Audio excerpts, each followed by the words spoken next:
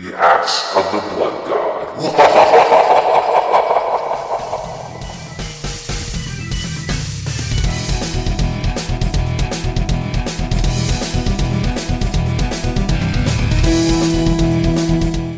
Welcome to another episode of Axe of the Blood God, US Gamer's official RPG podcast. I'm your host, Kat Bailey. Joining me, as always, my lovely co-host, Nadia Oxford. Hello, Kat. How are you? We made it through another week. I have a PlayStation VR headset sitting next to me, oddly enough. How'd that happen? Well, I went and podcasted with Bob Mackey, and we did a really neat Gundam discussion for their What a Cartoon podcast, so you should go check that out. But Bob was like, do you want your PlayStation VR back? Oh, yeah, that And thing. I was like, do I have to? And he's like, yes. And I was like, okay, fine. I'm like, do I have to? Do I have to take this back? All right. Yeah, so it's sitting on my table now. I'm a little excited to play Tetris Effect in it. Yes, you should be excited for that. And I hear Astrobot's really good. Yeah, is it Astrobot or Astro Boy? No, Astro Boy's a cartoon. Astrobot. Cartoon. Yes. Yeah. Yeah, it has some nice little platformers, but I don't know if we're ever going to get a really good RPG out of it. No, I can't see how they would. I'm sure someone could come up with it, someone who's much smarter and more creative than myself, but it's not happening anytime soon, that's all I know. You would think that VR being a immersive medium or immersive hardware would go well with role-playing, which is all about immersion. But actually, when you're playing a lot of role-playing games, you're not necessarily role-playing. You're spending a lot of time obsessing over stats, character builds and everything, and I don't think you want to do that in a sensory deprivation chamber. Oh, that would be kind of scary. Although, there is Skyrim VR, which is supposed to be pretty good. Is it? It made me kind of nauseated. Yeah, I don't even want to try it because I'm scared too. I get nauseous very easily with that sort of thing. I feel like VR is one of those, it's either for hobbyists who are playing in extreme, like, I have built the ultimate rig, and the coup de grace is an HTC Vive, not a PlayStation VR. Yeah. Yeah. Pretty much. Anyway, as always, thanks for listening to the show. A little bit of housekeeping. If you want to reach us, you can reach me at cat.bailey@usgamer.net or tweet at me at @the_catbot. Nadia's at Nadia Oxford. We like to read letters on the show, usually at the end of the show. And if you want to be included in that, leave a comment in the show notes on the site or send me a Twitter DM. You can reach me either way, and I would love to hear your feedback. A little later, we will be talking about the RPGs we lost in the Wii Shop closure and where we can find them, and some of the RPGs that are sadly no longer with us or basically impossible to find outside of a ROM. So we'll diving into that. No top 25 RPG segment again, unfortunately. It keeps getting pushed back, but I swear that next week we really are going to be on track with this because we're actually running out of time because we're only like we kind of are, aren't we? We're actually only about 7 episodes away from episode 200, and I want to wrap this up before then. Yeah. Important. So, all right, Nadia, but before we get to all of that, let's talk about what happened on the website. Right now, at the top of US Gamer is one of my favorite headlines from you recently. Oh God, it can walk now. The evolution of Super Smash Bros. Ultimate's Piranha Plant. Yes. First of all, that headline, I kind of freaked out Matt, who was checking it over for me because he thought it said, oh my God, it can talk now. He's like, Piranha Plant can talk? And I just kind of started quoting Little Shop of Horrors, which I don't think anyone got because I'm old and they're not. No, it's famous. It's a play and a movie. Don't high school theater productions still do that? They did at our school. Yeah. Did they? Oh, yeah. My school did Disney's Robin Hood. I always just imagine the Piranha Plant being like blah blah blah blah blah blah blah blah or either that or I kind of describe it as the Piranha Plant, among other things. I describe it as when I was a groomer, there was one thing you wouldn't do, and that was take a chihuahua away from an owner's arms. Because an owner would hand you his chihuahua and say, here you go, and you would say, no, I am not touching that, because the second you touch a chihuahua that's in its owner's arms, it will slash at you. And it looks like that Piranha Plant gif going around, the one you tweeted that goes, it's exactly what it looks like. Another article that went up, it was the Silent Hill's 20th anniversary this week, and we got one of its producers, Tom Hewlett, to write a guest post. And he's got a lot of interesting insight into why the original game worked so well, because he was a super fan before he went to work on the series, and I think he got a lot of unjustified flack, unfortunately, for a lot of decisions that he didn't really have a hand in, that were kind of forced upon him, as it were. And yeah, that's too bad. Yeah, and he writes a little bit about some of his dealings with executives, including one who told him, quote, people don't play Silent Hill for the story. The story is shit. Oh, no. Oh, no. And then they suggested, I think, that they put Silent Hill in, like, Alaska? Yeah. So that was a thing. Go check out the set. Go check out the article. It's really good. It's over on the site. It's really long. And it's not just a tell-all. It's a really nice retrospective of the game. It's excellent, actually. I'm really happy to have this on the site. Reports, Nadia, of a Switch revision. Yes. I estimated that might happen in 2019, and basically, if you look at the latest sales numbers for Nintendo, it looks like the 3DS numbers are way the hell down. So, yeah, it behooves them to make a smaller, more nimbler Switch. And yet, at the same time, the Switch is still selling extremely well. Ridiculously well, actually. Yeah, but they probably want to fill in that 3DS gap. Last I checked, the Switch was actually selling faster than the Wii was at its peak. Yeah, that's pretty crazy. That's actually... Not only is that really good for obvious reasons, but also because the Nintendo Wii, it had its charms for sure, and it had some great games, but it did not have the library that the Switch does, not by a long shot. Yeah, I go back to the Wii though sometimes, and I'm a little surprised at how it has a surprisingly good selection. I'll say that much. It does. Like any system that gives you Xenoblade is okay with me. I didn't think of it at the time because the games came out so slowly, and there was such a torrent of crap. There really was. You'd be going to Walmart and you would see Carnival games, right? And Carnival games. And it completely belied the stuff that was coming out of Vanillaware and games like Xenoblade, which were all but ignored, which was kind of unfortunate. But if you look at it now, that's a tidy collection. It really is. I got rid of my Wii a long time ago. I still have a Wii U. Mm-hmm. That includes a Wii shell, but we'll get back. Oh. Yeah. But as for the Switch revision, if they're emphasizing portability, I don't know if I want to actually get it. No, I don't know if I would either. I mean, the only reason I would really get another Switch is because, number one, it might be nice for my husband to have his own, since we kind of share one. And of course, the first one would be mine. That's just the way it works here. And number two, I am having that notorious sort of left Joy-Con problem with the drifting. Yeah, I actually had a problem with my Switch's Joy-Con, which is a launch Switch, where it was totally drifting. Huge amounts of drift with the thumbstick to the point where I couldn't use it anymore. Yeah, it's not that bad for me yet, but it is getting pretty bad, and I'm thinking, well, okay, I guess I even before if we do get a Switch revision, I would have to replace it because it's just not acceptable. Ordinarily, though, I usually go for versions that are bigger than the previous version and have better screens. Oh, okay. If this is a smaller Switch, you're not going to get a better screen. Probably not. Yeah, so I don't want a smaller Switch, actually. I like how big the screen is. I think that's a big selling point for me. And I'm not too fussed about the portability because I don't usually break it out on a bus. If I break it out, it's usually on an airplane or while I'm hanging out in bed, and there it's fine. Yeah, exactly. You're not getting jostled around by a bunch of backpacks people couldn't be arsed to take off. I'd be too afraid to take it out on the bus because I would be convinced that it would just be straight up snagged right away. Just yoinked. Either that or on the bus. But I was much more comfortable pulling out the 3DS, say, on a subway or something. So maybe in that regard, for people who want to play on a bus, having a smaller Switch would be good. Yeah. But I feel like even no matter what happens, the 3DS is just such a hardy system that if, the worst could happen to it on a bus and is not going to phase you, or it. I could see a situation in which they sell it sans dock, and what you can do is if you have a dock already, you can plug it into, an HDMI cable or something that is in the dock. Yeah. Yeah, that would be a pretty smart move. Or, no, wait. Oh, they would have to find some way to do it. I'm not actually sure how they could do it. Oh, wait, there is an HDMI. I don't know. I'm just talking. I am just rambling.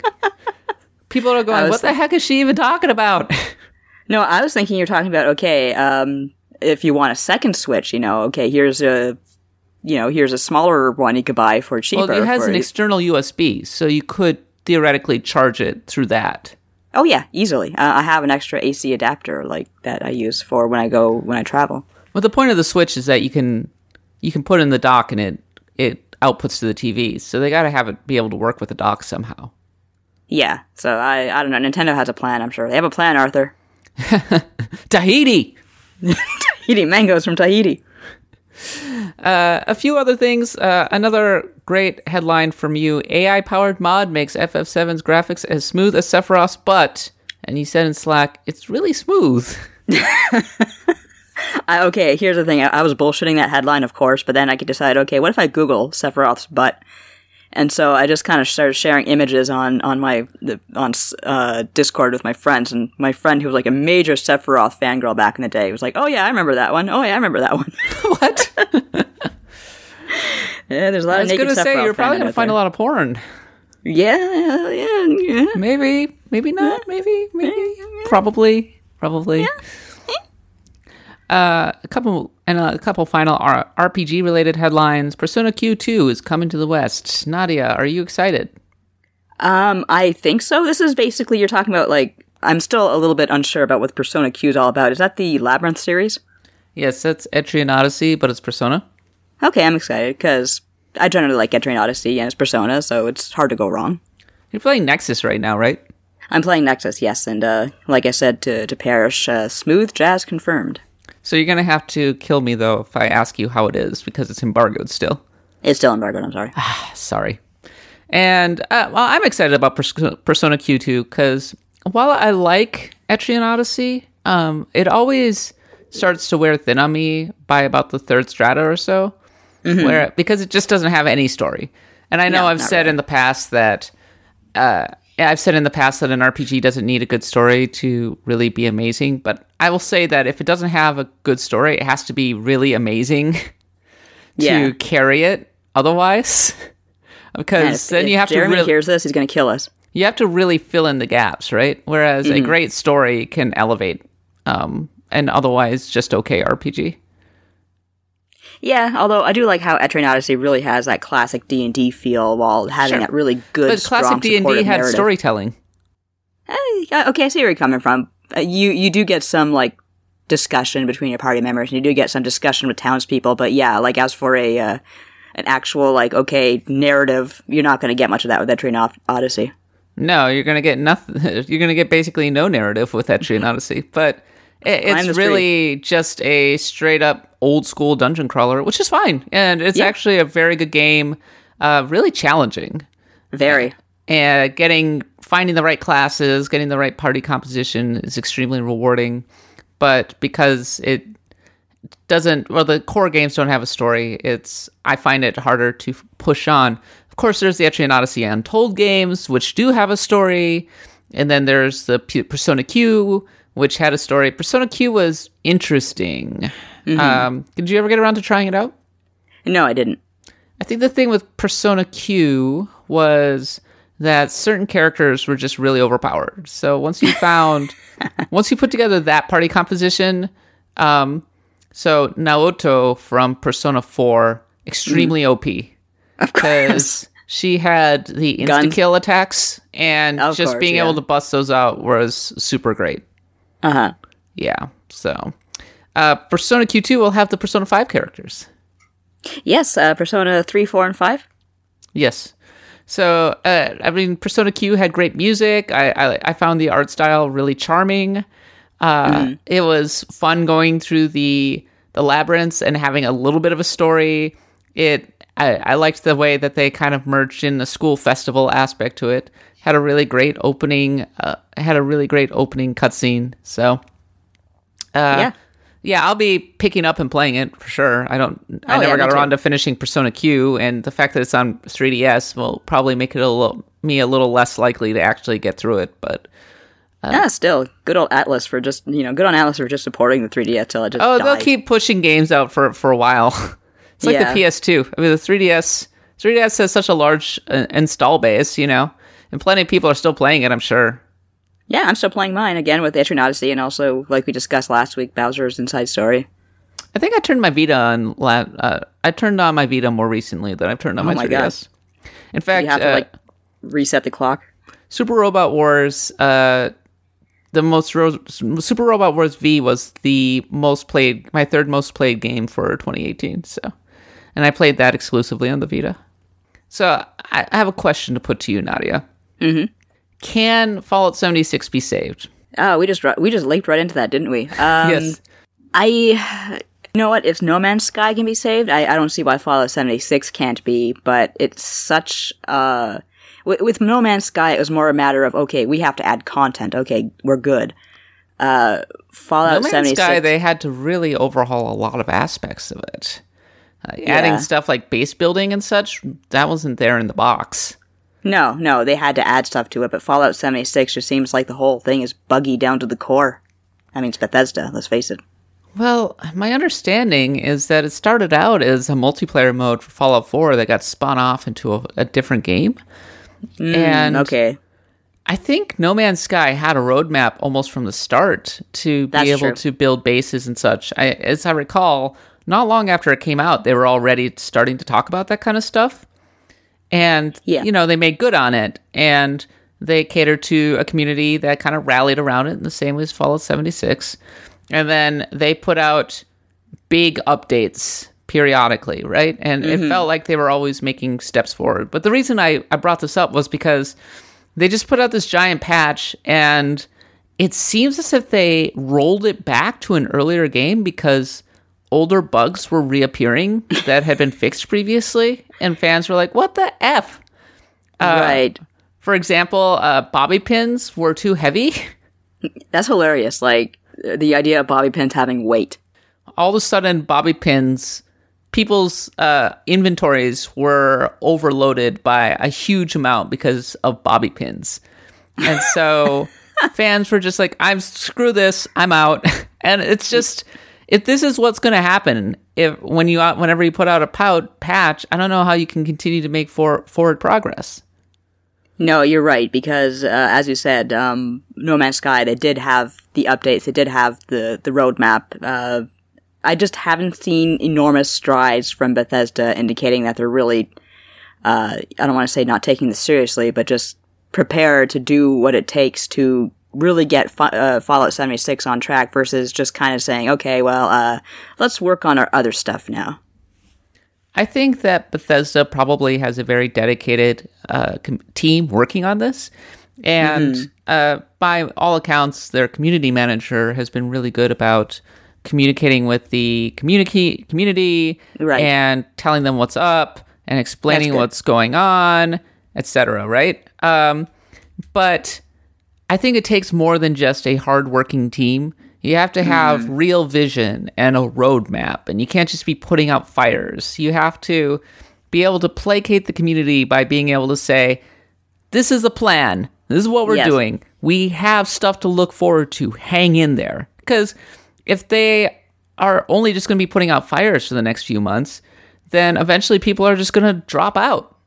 People aren't going to stick around. No, there's nothing to stick around for if they're not adding anything substantial to the game. Yeah, I mean, it's only been a few months since it came out, but I'm not getting a clear idea of what they want to do with this game. Yeah, exactly. I feel like, as you mentioned, that dedicated team working on the game, I just wonder if they're getting the communication and support they need from the upper levels to really get this going. Yeah, there was a clear path forward with No Man's Sky. There was. We're base building, and we'll go from there. And here it's like, okay, what are you going to do aside from add stuff to your cosmetic store?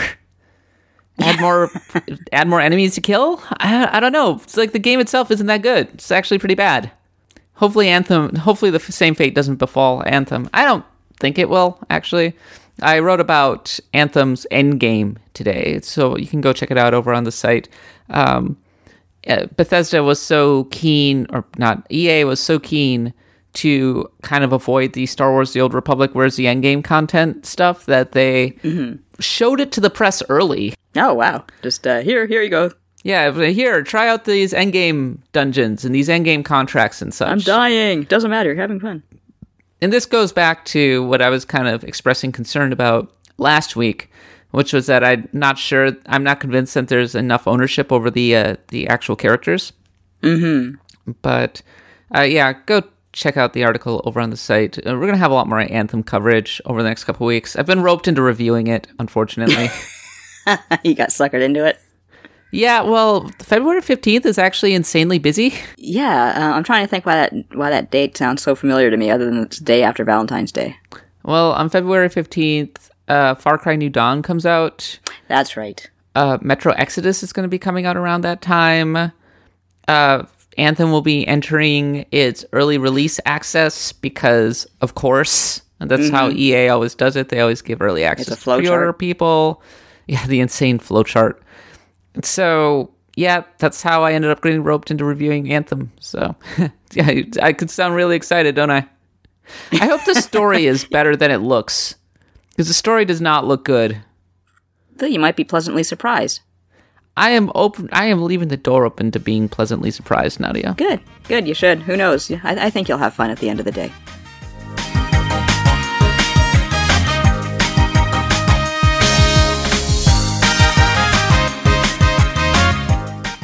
Okay, Nadia, it's time for our main topic. Last week, the Wii Shop closed the Virtual Console. With it, if you did not get the various games that were associated with it, they are no longer available for download, which is kind of a tragedy because we used to complain a lot about Virtual Console back in 2006, or at least Jeremy did.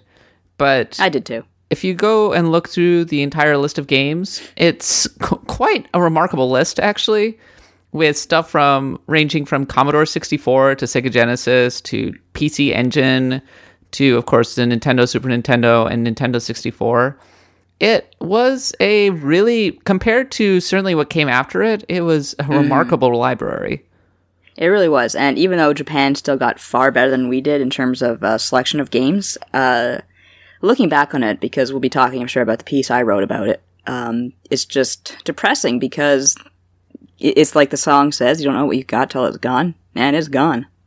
Yeah. Oh, well, I knew what I had. I remember, it's hard for people to imagine now, but in 2006, when I got a Switch, or a Wii, when I got a Wii, it was really cool being able to download these ROMs from the eShop. And people were like, well, why wouldn't you get the ROM and play it on an emulator? Much like the whole Raspberry Pi thing. And I was like, well, maybe I want to buy a legitimate copy, you know? Yeah. And I have it on my console. And I liked the Wii controller. And it was an easy way to revisit games like Super Metroid and Super Mario Brothers for the first time. At that time, those games were available like practically nowhere else, right? So yeah, it was very exciting at the time. What were your thoughts at that time? I guess when I look back, I was always kind of mad about the squander potential. Like, I feel like we should have had more games in the vein of Rondo of Blood, where it's like, okay, you guys didn't get this game, so here it is to download for the first time, localized and translated. But yeah, the thing I remember that's so impressive about the Virtual Console for myself is there was sort of an alternative to it, and that was through the Game Boy Advance had that Nintendo Classics lineup, and even then you were paying like practically full GBA price for a game that was lower resolution, a Nintendo game that was at lower resolution, no less. And even though the emulation on the Virtual Console could be a little bit so-so at times, it was getting to play legitimate games from your couch. Because, I want money to go back to the creators however possible. And I want to play on a couch, and I want to get the games from a place that probably won't infect my computer with a million viruses. The thing that annoyed people, I think, was that Nintendo released these games in a slow drip feed rather than just dumping them wholesale right out of the gate. Yeah, and especially towards the end or even the middle of the Wii's life, the trickle really seemed to slow. Oh, yeah. I mean, when the Wii first came out, it was something like a 3 games a week. Yeah, which isn't bad. Like, I think that's sustainable. That was a very sustainable. And then after a while, it became like a game a week. And then and it became extremely inconsistent as to when that game would come out. Yeah. Yeah. But still, I had a lot of Virtual Console games on so did I. Wii, and I finally beat a lot of games because of the Virtual Console. Yes, same with Ninja Gaiden and everything. I remember living in Japan and going to my friends' houses, and we had a Super Mario Brothers / Street Fighter 2 party. That was the first time we had been able to play those games in ages and ages, and it was a novel thing to be able to play these old NES games again. Yeah, it's hard to think about that now when it's like, what? How long? But you think about it, it's like, okay, how long was it since I played Super Mario Brothers? Like, until I got it on the Wii Virtual Console. It must have been years. Well, at this point, I've bought Super Mario World on the SNES, the GBA, the Wii, the Wii U, the SNES Classic, the 3DS. That's at least 6 times. I bought it, and I bought it on every one of those consoles. Yeah, so it's not exactly sparse right about now. Yeah. Did I say that I bought it on a Switch? It's not on Switch. Because they don't have SNES games, which is dumb. Not yet. Soon. I actually don't object completely to the way that the Switch is handling the Nintendo Switch Online thing, because it's fun to be able to just every week it seems like 3 or 4 new games show up and it's like, hey, look at these games. Yeah. It's like one interesting game and then 3 kind of weirdo games. I like the term weirdo games. I think it's fine. I like the distribution method actually, because I was something I said to Agnello when he was on the show and we were talking about the Nintendo Switch Online is I am tired of paying for Super Mario Brothers 3, and I love it, and I want to keep on playing it. But so I like the idea of just having it there, and I can turn it on my Switch, play a little bit, and then turn it off and not think about it again for another few weeks.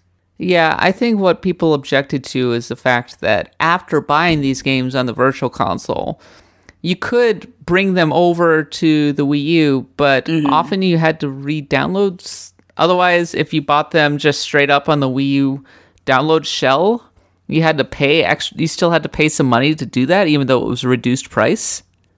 Yeah, that's right. And I seem to remember having to go into like Wii mode or something to play some of those games. Like, I don't remember exactly how it worked. You had to go into the Wii emulation shell. That's right. That only works with the Virtual Console controllers. It's very annoying, actually. Or it wasn't the best. The Wii controllers, yeah. They didn't handle that the best way. And the Wii U Virtual Console shop, of course, was like just pathetic compared to the Wii. Well, super pathetic. And also though it had GBA games. That's true. It did have GBA games, and I did like to play Area of Sorrow again. That's a great game. And but unfortunately, the Super Nintendo games and the Nintendo games had inferior emulation compared to the Wii version. It was much darker. Much darker. Yeah, so you wanted to play it on the Wii. The Wii had better emulation. And then, of course, the 3DS came out, and again, eventually it got Super Nintendo games, but it was kind of inferior compared to the Wii. The Wii was definitely the king of the Virtual Console collection. And now we're at the point where digital distribution is common enough that people are like, why the F do we not have access to every game that Nintendo has ever made to this point? Yeah, and I mean, if they keep on releasing games on Nintendo Switch Online at a good rate, and they get to the SNES games, and they get serious about getting third parties on there, I'll be fine with that. I think Nintendo does this intentionally because they like scarcity. Oh God, they've always loved scarcity. They like the fact that these Nintendo games are still somewhat hard to get, and they're not just going to dump them wholesale onto a online service because they want them to seem kind of valuable. Mm-hmm. Yeah. It's like Earthbound. People wanted Earthbound for ages, right? Now you get Earthbound, damn it. It's like people talked about wanting Earthbound for years before finally getting it on the Wii U. Yeah, and it's kind of like that ironic punishment room in The Simpsons. Oh, so you want Earthbound, eh? I'll have all the Earthbound on all the consoles. Oh, I'm not going to complain. I wish it were on the Switch. I would play it on the Switch, but I don't forget. Where's Mother 3? That is the question. I am wondering about that. It's never coming. I keep the faith. All right, Nadia. So the reason I bring this up wasn't just to talk about old Virtual Console games on Mario. This is an RPG podcast, after all. And sometimes. So we wanted to talk about the RPGs that we lost, and we wanted to talk about where you could get them elsewhere, and also we wanted a bit of due to the ones that we actually did lose, which really stinks. All right, so the games that are elsewhere. All right, Breath of Fire 2. What is Breath of Fire? Is Breath of Fire 2 good? Do you like Breath of Fire 2? Breath of Fire 2 is one of those games that I absolutely just like shook my world when I was, a teenager, because this was the first game I played where like it delivered the whole you can kill God narrative.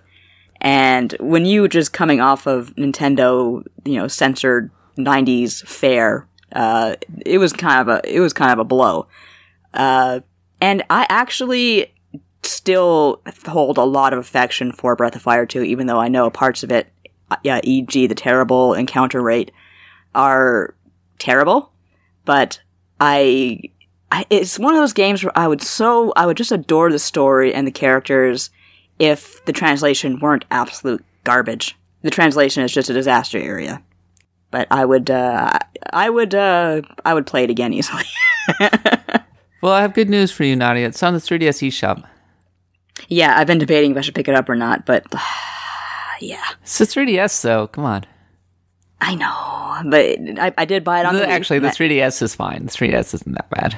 It's not a bad place. It's okay. It'll do in a pinch. But I did pick it up in a pinch. Exactly. I did pick it up on the Wii, and I finished it on the Wii. So I just feel like, okay, it had one of the saddest endings I ever saw in an RPG, though. I won't give it away. It has two endings. One's a good ending, then it's a sad ending, and the sad ending is the one I got. Aw. So yeah, you can find that on the 3DS eShop, to my surprise. The next game that you can find elsewhere that is gone from the Wii Virtual Console, Mario RPG. And we've talked about that at some length here on the podcast. You can find that on the SNES Classic. There was a NES Classic story for you really quickly, Nadia. My friend was flying down to Atlanta. He got into playing Final Fantasy on the NES Classic. Oh boy. He was flying down to Atlanta, and he was like, all right, I'm going to play some Final Fantasy on my way to Atlanta on my Switch. Pause. The Switch is not the NES Classic. It doesn't have Final Fantasy on it. Gosh darn it. I understand how it's easy to get confused, though. I had a moment where I was traveling. I think I was in the UK or something. And I got on the plane, I'm flying home, and I'm like, all right, time to play some Gradius on the way home. You have not accessed the Switch, online Switch in 7 days, and therefore you don't have access to this library. What? Oh, that's right. You have to access it every 7 days. Yes, you do. I forgot about that. I haven't done that. Oh shit, I should do that. So remember to do that when you're on vacation, kids. Yes. So here's one for you. Secret of Mana. So the SNES version can be found on the SNES Classic, and it was on the Virtual Console as well. Yes. Now, correct me if I'm wrong, the Virtual Console was the only real way to be able to play with 3 people. I believe so, yes, because you're obviously not going to do it on the SNES Classic. Maybe, you could do it on the PlayStation 4 version of the game. Oh right, but that's a bad remake. It's not bad. I enjoyed it for what it was. The mediocre remake? Okay, mediocre sounds good. Wasn't it buggy and had horrible graphics? I did not hate the graphics nearly as much as you did, but yes, it was buggy as hell. Yeah. It's a really mediocre remake. I'm sorry. And the fact that they didn't even bother to... I'm sure they didn't have much of a budget, but if you're going to remake a game like that, at least... Can you please do right by it? At least expand on some of the stuff that never really got finished in the previous game. Remake it. Don't just kind of give it a really bad graphical filter. Yeah, I agree with that. They could have done better by it, but I totally agree with that. It's on iOS, right? It is, and you know what? That iOS port is pretty good. I would love to see that version taken over to the Switch. All things considered, though, you should be playing Secret of Mana on the SNES Classic, I think. Yeah, it's really a hell of a thing because one thing about the iOS version of the game is that it does have a much better translation. And the SNES translation, not only is it not good, but the text I find is very hard to read against this weird gradient background they have going on. Interesting. Okay. Yeah. Phantasy Star 1, 2, 3, and 4 is on... Well, they're all on the Nintendo Switch, so you're set there. Sega Genesis. Yeah, you really are. Sega Genesis Classics Collection. You've been playing Phantasy Star. Did you move on to Phantasy Star 2? No, I moved on to... First of all, M2's remake of Phantasy Star is fantastic, so that's worth picking up if you have a real itch for Phantasy Star. I kind of moved on to Phantasy Star 4, which I'm still playing on the Switch, because, I have the Sega Genesis Classics Collection. And, that's perfectly easy to buy online. Buy it, download it. You have Phantasy Star and then some. I'm not a huge fan of 2. 3 is a weird game. I want to give it more of a chance, but 4 is definitely excellent. Yeah, Phantasy Star 4 was on our top 25 RPG list. It was. I have the Sega Genesis Classics Collection, and occasionally I load it up, but I'm always a little bit thrown by the over-the-top graphical filters. Which it wants to be kind of like the SNES Classic and everything, but I don't know. It's almost a bit much going into the little living room and plugging in the game and everything. There are a lot of different steps. There are quite a few steps, you're right about that. Although I do kind of, when I look at that bedroom, I'm like, oh, that's the bedroom I wanted when I was like 15. I would have killed for that bedroom. They were having a lot of fun with it, weren't they? They were. They did. They had very much fun. Like, I like the posters on the wall. I like how when you boot up the game at night, you can hear like crickets in the background, and it's a neat little menu. I understand why some people don't like it and why they find it cumbersome, but I think it's kind of neat. I think it's cute, yeah. This is an interesting one, and probably a controversial one. Final Fantasy IV. I think there are better versions than this anyway elsewhere. There are so many better versions out there. Again, I think it's getting to be difficult. The PSP version, the Classics Complete Collection is by far the best version, but it's on the PSP. It's hard to find. And, also the versions that are easy to get, like, the Steam version, that's the Final Fantasy IV remake. That's 3D. That's definitely a different game. But, I want to see Final Fantasy II as we know it on the SNES preserved, because it really is absolutely one of a kind, and you won't get that in any complete collection or on Steam or anywhere.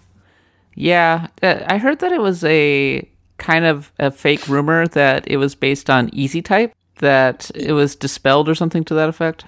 Yeah, it wasn't Easy Type. There was, of course, Easy Type in Japan, but no, it was made easier, but it's not Easy Type. Like, for example, the best example is how usually in Final Fantasy you have different remedies for different status ailments, and Final Fantasy II consolidated all of those remedies into just one quote-unquote heal item. So you wouldn't have to bother with like Maiden's Kiss or Gold Needle or whatever else you need to usually use to to fix yourself after you've been screwed up. Unfortunately, the really good versions of Final Fantasy IV are becoming slightly harder to find because... Yeah, that is a problem. Like, Advance is a good version too, but again, that's hard to find, and you can't download it anywhere. Yeah, you have to really go out of your way now, because I would say that fewer people have Vitas these days, to say the least. Yeah. And even fewer than them have a PSP, PSP.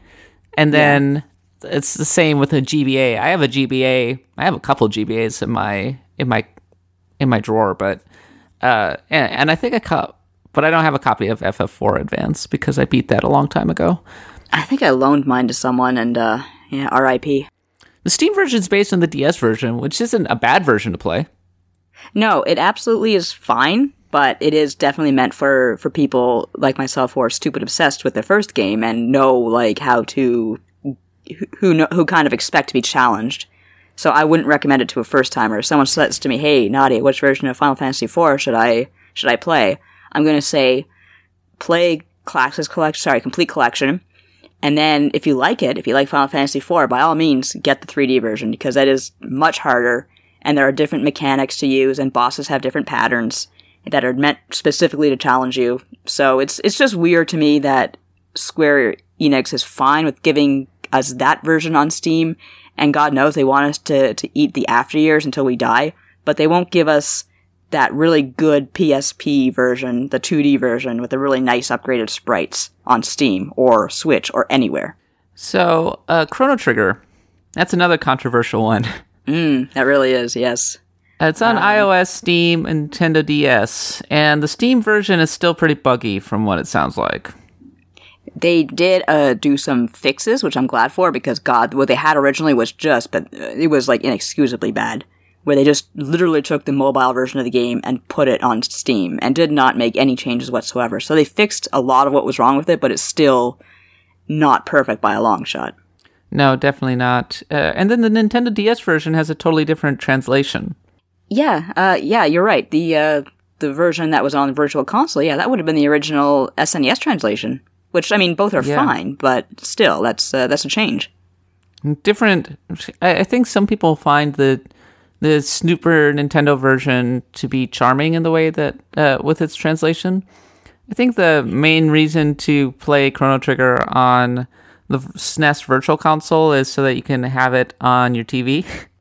Mm-hmm. Yeah, because it's really nice graphics. They deserve to kind of be large and in charge. Yeah, exactly. And it's not on the SNES Classic, which is a total bummer. No, it's on my SNES Classic because I hacked mine. Yeah, but unhacked versions of the game of the system, you will not find it there. And I personally prefer. I still love the way Frog was localized the first time around versus the second time around. And if you want to talk controversial, there it is. So why did you prefer the original translation? I didn't prefer all of it, but I did like that. I just liked the frog they had going on with the medieval speech. I thought that was really charming and really cute. And I know he wasn't like that originally in a Japanese script, but just one of those little localization quirks that I think improved the game a little bit. Very Dragon Quest V. Yeah. Not quite that bad, but yes. I don't know. I think it was that bad, actually. All right, let's just go through the rest of these really quickly. So, have you ever heard of Double Dungeons? It's a very bad TurboGrafx RPG. No, it sounds like Double Dragon, which I like. Well, it's actually a 2-player split-screen co-op, but you don't fight each other for the girl at the end. Oh, then why am I interested? I don't know. But it's on the Wii U eShop, so you should go check it out. Ogre Battle 64, we'll talk about a little bit about that in a bit. That's for the Wii U eShop. Final Fantasy IV, The After Years. You actually like that one, right? I like it for what it is, and that's all I'll say in my defense. But you can get that quite easily on mobile, on Steam. And actually, unlike the version of Final Fantasy IV, the version that you get of The After Years is pretty much the same game, just in 3D graphics for some reason. Weird. I wouldn't play it, though. Just ignore it. It never happened. We don't talk about After Years except for I do. Sword of Vermilion's an interesting case. It was designed by Yu Suzuki of Shenmue fame, and he also has a great soundtrack. It was part of the Nintendo campaign. It's a knight facing down a giant 16-bit dragon. It looked really cool. By all accounts, not a good game. Yeah, I never played it, but I always did love those ad campaigns, even though I was like kind of a Nintendo kid. It's just how they would make it, how they'd frame everything to make it look so cool, even if it wasn't that cool. It's on one of the zillion Sega Genesis collections, but not the one that's been released on the Switch. It's for the PSP and the PS2, so you're unfortunately not going to easily be able to play this one. Nah. But by all accounts, you're not missing much. It sure sounds like that, and it's not like there aren't better action RPGs you could be playing, I suppose. There are a whole bunch of Wonder Boys. I'm not that big a fan of Wonder Boy. I don't really care about them. You seem to like them okay, though. I really like Monster Boy, even though I found the volcano level kind of infuriating, but Monster Boy is good. I haven't played Wonder Boy 3's remake, but I hear that's also fantastic. But it has a fun little transformation aspect. I kind of like games where you transform. Shining Force 1 and 2, you can find that on Steam, the GBA, and the Sega Genesis Classics Collection. You probably want to play the Sega Genesis Classics Collection version. Kind of oddly an underrated game, even though it has I think a fairly substantial fan base. But I bet if Shining Force had been a Super Nintendo game instead of a Sega Genesis RPG, it would be getting a lot more love. Yeah, I wonder about that, because I did try out Shining Force when emulation was the new hotness, but I never really got into it. So I would like to give it another try sometime. I should really just kind of boot it up on my Sega Classics collection on my Switch. Let's dig out an old... Throw it on the pile, Nadia. It's on the pile. It's there. Ys Book 1 and 2. It feels like this one is on everything. I don't have anything else. Most people seem to agree that Chronicles is the best version to play. So yeah, I would say, even though it's a shame we're losing, Ys 1 and 2, there are so many remakes of the Ys games, and most of them are a lot better than the originals, that you just may as well go back and play some of those. I don't think many people really have that easy of an access to the Wii Virtual Console anymore. So on the one hand, it's not like, oh, we had all these games in one place, and now we have to go to all these different places to find better access to them. The Wii Virtual Console is still a little bit hard to access, but at the same time, it is kind of annoying to lose sort of easy access to Final Fantasy IV, especially that one. I think that's the one that stands out the most. Yeah, that's definitely one of the ones I'm saddest to see go. And again, this is another case where we're just the companies who should be at the forefront of game preservation are just like, whoop, we don't care anymore. And it's very depressing. Chrono Trigger arguably has a superior version on the DS, but if you're really into it, not having easy access to the original SNES version is also a total bummer. It is, yeah, especially since, let's face it, the DS isn't getting easier to find, and neither is Chrono Trigger for the DS. In the case of the SNES Classic, the games that actually made it onto the SNES Classic, the SNES Classic's actually relatively easy to find now. Oh yeah, SNES Classic is still out there. I think at some point it's going to be harder to find because I think they stopped making them or producing them. So once they sell through the current stock, that's probably it.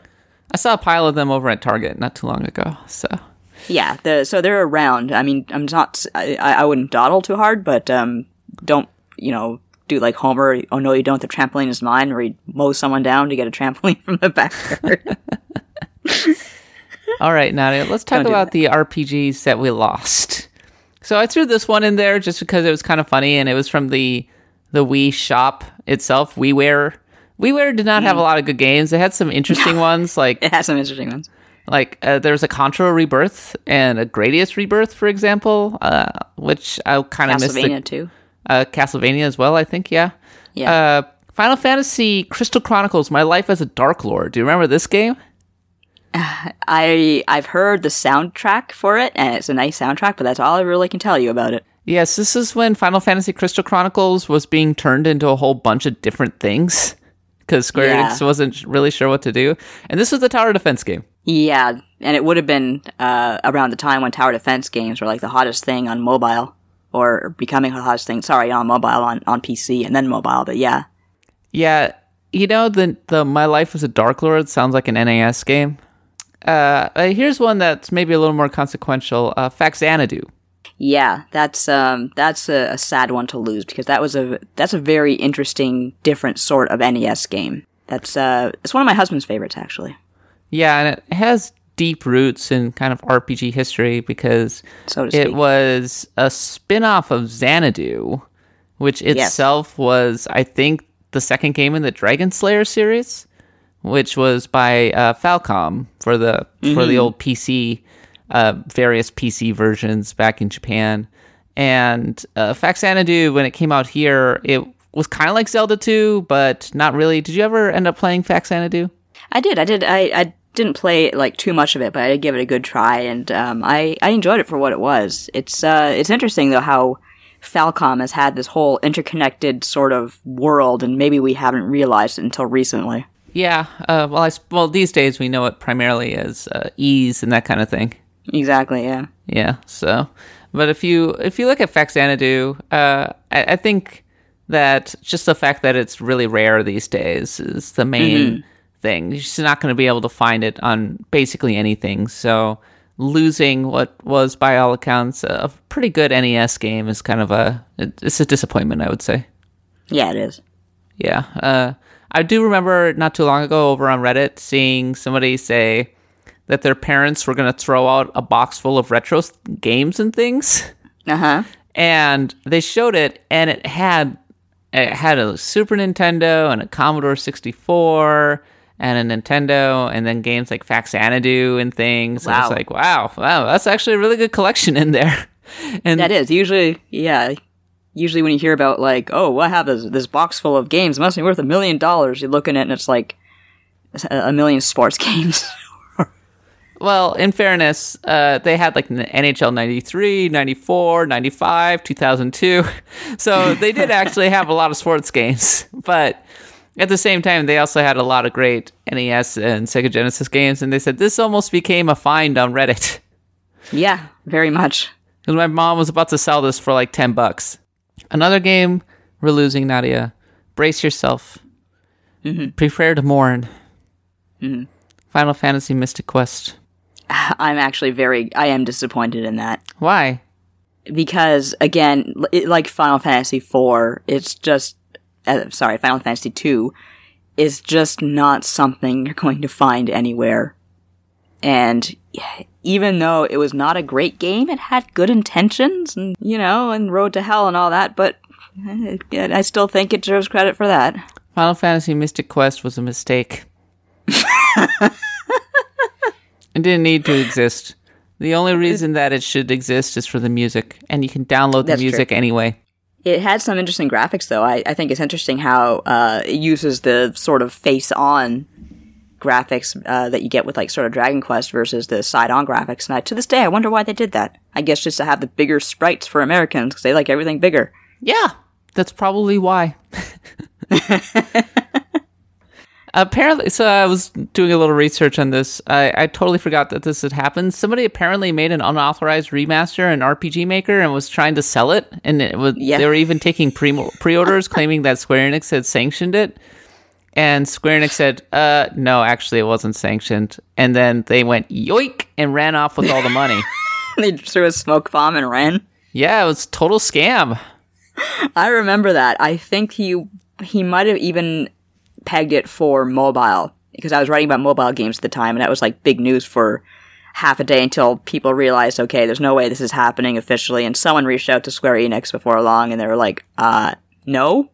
And then what's great, though, is the guy who was doing the remake said, yeah, they totally gave me their permission, but he couldn't keep up the farce for long. Eventually, he took off. Well, I mean, if Square Enix says no, obviously he didn't give permission. He gave it a good try. He tried to keep it up. Tried to keep it up for as long as he could with all the money. But yeah, no, a whole bunch of sites reported on that. We did not report on that because I don't think we were covering news at the time. I don't think we existed back then. But no, we did. We did exist. Oh, okay. I was working here. We definitely existed. Okay, well, good job then. Because, yeah, if you get news about something like that, and it's... Because I remember when I was reporting on it, I looked on Square Enix's site or Twitter or anything for an official word, and there's nothing there. I'm like, okay, that's fishy as hell. Yeah, it was pretty fishy. And maybe this is the one that hurts the most, Nadia. Ogre Battle March of the Black Queen. That does hurt. That does hurt very much. It's still available on the Japanese Wii U and the Japanese 3DS eShop. But as for finding it anywhere else, nope. And... So Ogre Battle March of the Black Queen was always more of a strategy game than what you would call a classical RPG. I mean, you couldn't even really control the battles as they were happening. So it reminds me of a grand strategy game in that sense. Right. Puts way more emphasis on that kind of thing. But at the same time, losing that aspect of it was a letdown, I would think. Yeah, and we've talked about Tactics Ogre. Of course, it was one of our top 25 RPGs, but to see where it all started and to lose that, that's again, talking about game preservation, that's a big blow. Yeah, and it was extremely rare to begin with, because that's why it was a big deal when it finally made it over to the Wii Shop virtual consoles. So for it to just straight up go away is a tremendous letdown. That said, Tactics Ogre is still better. That's still one I need to play, and I would like to very much play it. Well, it has a better story, and I like the more traditional kind of tactical map with the characters. If I recall correctly, Ogre Battle and Ogre Battle 64 have more of a real-time element to it, and I prefer the turn-based aspect of of Tactics Ogre, so... Yeah, I actually found that's one reason why when I did play Ogre Battle, I found it kind of intimidating because I'm not really into real-time strategy, so I much prefer turn-based. The good news is that Ogre Battle 64, Person of Lordly Caliber, is still available on the Wii U eShop for some reason. Saying I never played it because I was so intimidated by the original Ogre Battle that I realized, well, this one's probably just going to, jump right out of the screen and kill me. It did. It killed many children. So you're lucky you never picked it up because it was going to totally jump out of the screen and kill you, Nadia. I did a review of Wargroove earlier this week. And one of the reasons we're not talking about Wargroove is that it's basically Advance Wars, and Advance Wars isn't an RPG. It's a straight up tactics game where you're directing little units around the board and everything. But before I played Advance Wars, I was also afraid of tactics games. Those grids, the grids were very intimidating. I like the grids; they're comforting. All those numbers and taking turns. But now I would say tactics is one of my favorite kind of genres. Anyway, go check out my Wargroove review. But yeah, Ogre Battle 64 is an interesting case because you didn't see a lot of those kinds of games on the Nintendo 64. You sure as hell didn't. You saw Quest 64. Yeah, you're obsessed with Quest 64, a game that is not good. I am not obsessed with it. I never even played it. It's just like, I don't know. I guess I kind of hung on to it for a while thinking like, okay, well, we're not going to have Square Enix on the N64, so I'll wait for Quest 64. And thankfully, I went ahead, I caved and bought a PlayStation before that happened. All right. Well, farewell to Final Fantasy Mystic Quest, Ogre Battle, and Faxanadu. Thankfully, they're all still around somewhere on their original consoles, if you're willing to go look for them. I guess also Final Fantasy Crystal Chronicles, My Life as Dark Lord, it is gone. It is gone forever. And nothing of value was lost. Okay, that's not true at all. Somebody worked very hard on that game. There you go. Yeah. So, do you have an RPG or game that you miss from the Wii eShop, or the Wii Virtual Console, I guess? Let me know. Or did you save them on your own? I have the Wii Shell on my Wii U, and I am never getting rid of my Wii U. So, I will be able to keep those games for a little longer.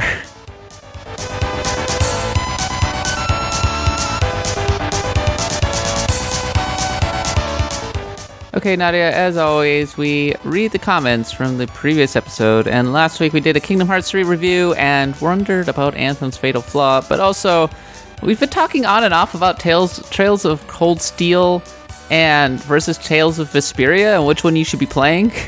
And we've managed to stretch this out for like 3 weeks at this point. People are still talking about it. And forgive me, I think this is Kaito Lupa says, as a huge fan of both Tales and Trails, I want to tell Nadia to play Cold Steel, because it's a better game. It's a good entry point into the Trails series and world, but it's also a dense game that takes its time setting you in. Vesperia has a couple good characters, and a very good dog. But the story is an aimless mess of Tales tropes and bad excuses to force a party of characters who should go their separate ways to stay together. The battle system, which was a good thing about it when it first came out, didn't hold up for me in the chunk of the remaster I played before deciding I still don't like the game. Instead, Vesperia is an easier sell, as it's a more approachable game that requires less of your attention. Oh, and one of them is on the Switch. They did not say that. I said that. Yeah, Trails isn't on Switch, is it? No, it is not. You would have to get on PS4. I might. Nice Sky Neon says, despite having zero experience with Kingdom Hearts and understanding almost zero of what was discussed by you three ladies these past 2 weeks, I feel like I would probably play Kingdom Hearts 3 now. I'll hold out on a PC port for now, but even if it's just a bunch of nonsense, it does look like candy-coated fun nonsense. Also, talk Vesperia. Lean into the decade-old nostalgia. No, that doesn't help the count at all. Satellite of Love says Cold Steel 4 just came out in Japan. Cold Steel 1 and 2 come out soonish here on PS4. Cold Steel 3 comes out this fall here on PS4. Cold Steel 4 later here, nigh assuredly. Zero and Azure, shrug. Start with the Sky trilogy, so you should probably go with Vesperia if you don't want the long-term commitment of the library of cozy books that is Trails. So, I think what Satellite of Love was trying to say is you should start with the Trails in the Sky trilogy, which is extremely old-school types of RPGs that you can play on Steam and elsewhere. But they're also extremely dense and take a long time to beat. So you would be at it for a while. So maybe Tales of Vesperia is less of a super commitment. Yeah, and I think that's important as well. I mean, I love my 100-hour games, don't get me wrong, but they are 100 hours. Max Bebo says, this might be a Psychology 101 take, but there's definitely a correlation between difficulty in a game and how friendly the community is. If the game is generally pretty hard and or obtuse, people tend to be pretty friendly as they cooperate to overcome it. But if the game is stupid easy, then the players have to create their own fun, usually by griefing others. I imagine the amount of PvP in Souls games is a bell curve versus time, where no one PvPs at release because everyone is co-oping like crazy to get through the game.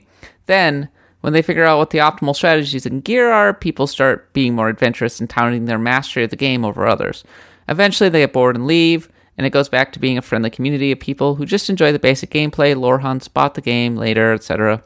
Anthem has no PvP, so they will probably need to tweak the difficulty to be just a little bit harder than the normal in order for it to be a challenge worth overcoming, and worth helping others to overcome. Otherwise, the community will get bored very quickly and become toxic for a while. I think the fact that it has super high difficulty levels for some of the raids might help. Yeah, I could. I definitely see how having a kind of a more difficult game would have a more dedicated community. That's just kind of the way it has to go. I'm thinking my brother, who is probably an angel of death, who discourages all 12-year-olds from hanging around COD for too long because he just kind of goes around sniping them. I don't understand how people are good at those games. He's always been that way. He's like, when we used to be kids and we go to play laser tag, he'd find a place to snipe everyone. He'd be up God knows where in some tower that we didn't know existed, sniping everyone. And at my niece's birthday party for 7-year-olds, we went to a laser tag place and his name was at the top and he had triple the score of all the other 7-year-olds. And he was like, this is my proudest day. This is a big day for me. Reminds me of Halo.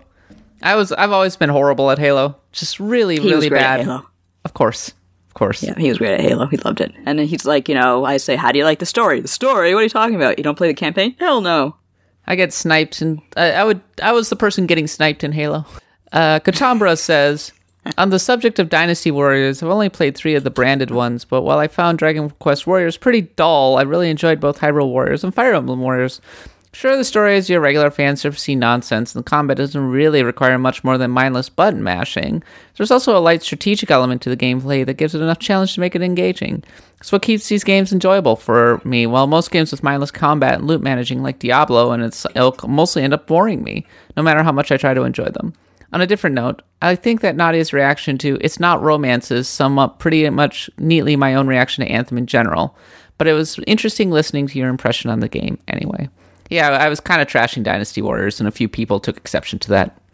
Yeah, well, we knew that was going to happen. I mean, we were sitting there standing for it, and you were like, no, it all sucks. But no, I'm not the biggest fan of Dynasty Warriors, but I do appreciate Hyrule Warriors, even though I can't stand the original characters for that one.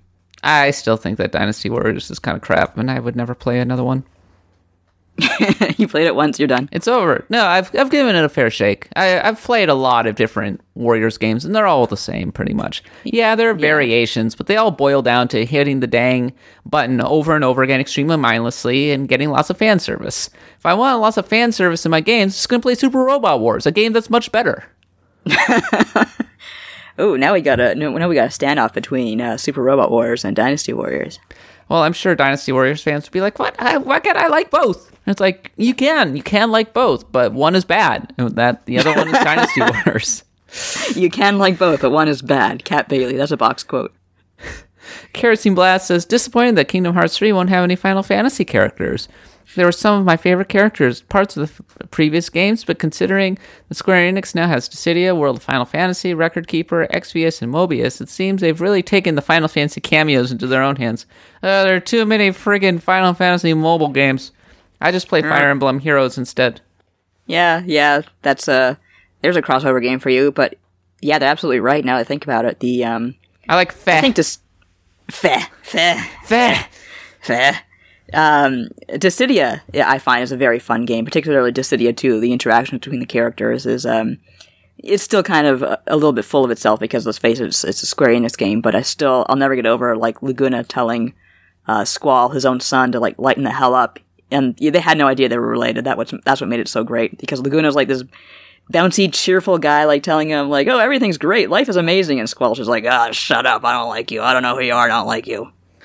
And Ryder Kicker says, wow, no Final Fantasy characters in Kingdom Hearts 3? I wonder if the lack of it would make the rights issue less complicated, especially with the way Disney keeps getting bigger. It's easier to jettison Sora and company while keeping Cloud, Tifa, or Kain. And is the Blood God gender fluid? I want to make sure. Yes, sure, let's go with that. Blood God is gender fluid. Blood God is definitely gender fluid. Blood God is whatever the Blood God feels like being on a particular day or particular time. Axe of the Blood God is a US Gamer podcast. You can find us on iTunes, Stitcher, wherever podcasts are sold. Follow me on Twitter at @_Kappa, Nadia at Nadia Oxford, and of course all of our social media channels at US GamerNet.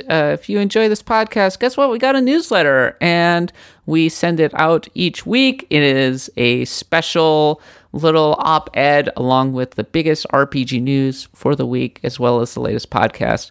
So subscribe to that and get that into your inbox. I think the last one I did a letter for was about... I was wondering how much Kingdom Hearts 3 still matters to Square Enix. Well, that was done. I guess it doesn't. Oh, I think it's... I don't know, actually, because I think the point I was kind of making was that Kingdom Hearts 3 has changed a lot since... it has changed a ridiculous amount since Kingdom Hearts 1 first came out. I mean, when Kingdom Hearts 1 came out at the very tail end of Square Enix's golden age, Square Enix was still a brand new entity at that time. It was just coming off the big flop that was Final Fantasy Spirits Within. And fast forward to 2019, they're putting out games like frickin' Shadow of the Tomb Raider, right? I mean, and Disney itself has changed as well. And I'm willing to guess that certainly Kingdom Hearts is not going to be the biggest Square Enix moneymaker. That would probably be like Final Fantasy XIV or one of its mobile games. So, but it's kind of a prestige thing. Yeah, definitely. And everything I'm hearing about the end of Kingdom Hearts is suggesting that there's definitely going to be another one. Of course there is. But I wouldn't be surprised if we don't play that game until 2030. Yeah, I'm not exactly staking any sort of... I'm not planning a launch party, put it that way. I look forward to playing it on 2030 through my TV with my virtual reality goggles, where I get to be Sora. I look forward to playing it at the old folks' home. All right. You kid, watch this. Anyway, definitely subscribe to the newsletter, and we'll be back next week. Well, the Top 25 RPG Countdown is coming back. We've had a bunch of guests fall through, but we're going to make it happen one way or another next time, even if it's just me and Nadia talking about it. It's a promise. But, okay. Until then, I've been Kat Bailey, and for Nadia and myself, thanks for listening. Happy adventuring.